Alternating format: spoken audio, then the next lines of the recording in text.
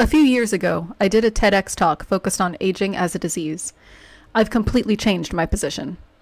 In my TEDx talk, I discussed aging from a disease standpoint because I idealistically believed that academia and Western systems of research could discover the root causes of aging and age-related diseases, and therefore find a cure. I have since become convinced that this is the exact opposite of what would happen.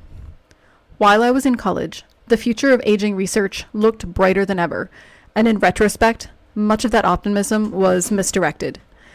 I do still firmly believe that we have many answers to the aging process at our fingertips, and I believe even better ones are on the horizon.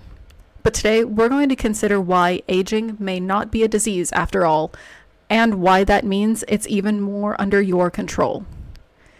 There are some scientists who argue that aging should be classified as a disease, and this would open up funding opportunities for researchers to do more studies on compounds that can slow the aging process itself. If I'm going to pay taxes, I want that money to go towards research and infrastructure, so that still aligns with my values. But research funds are distributed in such a way that they fund what will make someone else a pile of money, or it'll make only the most incremental step forward in a field while reinforcing all previous work. This means that potentially groundbreaking research doesn't get funded because it's wildly different than what's come before. The other option is private investors funding startup companies. Then remember what I said about somebody expecting to make a pile of money. Further, let's say aging was classified as a disease.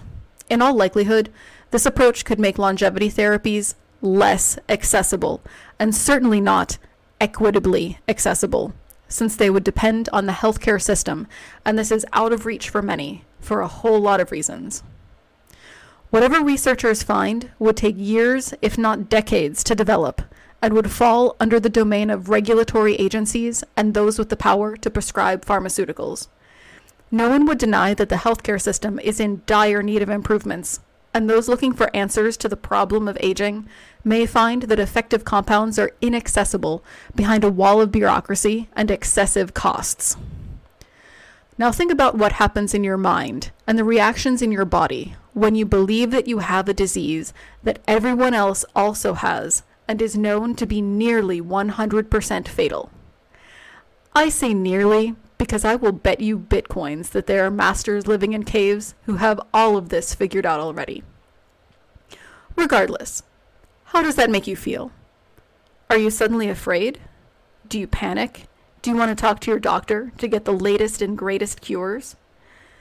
Being diagnosed with the disease of aging makes you look outside of yourself to a medical system, an expert, an adultier adult to give you an answer. It's disempowering when you hold all the cards in this game. Many doctors help many people, but they generally don't have the tools to move the marker when it comes to the root causes of aging. So calling aging a disease is more like calling aging a curse. Instead, I invite you to try this thought experiment. Consider aging a problem, a puzzle, a game even. What tools has the game given us to figure out this puzzle? Let's begin with where we are. We are Earth-based humans. We live on Earth. We're made of Earth. Therefore, let's believe the Earth has everything we need to figure out this puzzle to achieve our goal of what exactly? Not immortality. That would assume a lifespan of thousands of years or more, and that might not be what everyone wants. If you do, sweet, I completely support this goal. But if you're ready to be done living in a body, immortality then also becomes a curse. And there are solid reasons not to want that. So what could our goal be? Extended lifespan? That could still be hundreds or thousands of years, and lifespan alone doesn't address health or having meaning and deep relationships in your life. So let's say living as long as you want to. That's my metric. Have all the experiences you're here to have, create impact, exhaust your spark of life, which burns at a different brightness for each of us. Then have a swift decline without regrets and take that step into the next world. If you want to age more slowly, and possibly even in reverse, start here. Align yourself with the earth's rhythms. Get up with the sun and get light into your eyes. Spend more time outside, moving your body, breathing deeply. Drink plenty of fresh, clean water and eat foods that are close to the source, as unprocessed as possible. My stance on those things hasn't changed one bit. These are the foundations of exceptional health and longevity. Reduce stress, meditate, and have something that drives you, whether that's some grand purpose, a project you're working on, or just feeling good about keeping your house clean. Maintain supportive social connections, and that means seeing your friends face to face, not just online. It's my stance that meats are food and plants are medicine. We just don't realize how much medicine we need. Quite a lot of evidence supports this as well, and it avoids any diet dogmas that gurus want to sell you. Meats have protein building blocks and fats for fuel. Plants are healing. They're full of vitamins, minerals, phytonutrients, and enzymes that help us stay healthy and even have delicious carbs to keep us happy.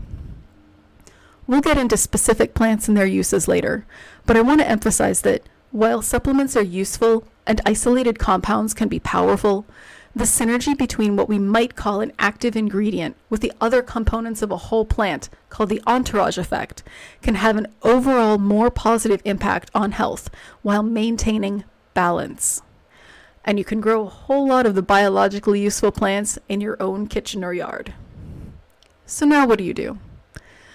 I want you to consider, as you would a story in a book, what your life would look like if it wasn't scripted according to social constructs that keep us locked in what a certain age should feel like, should look like, or should do.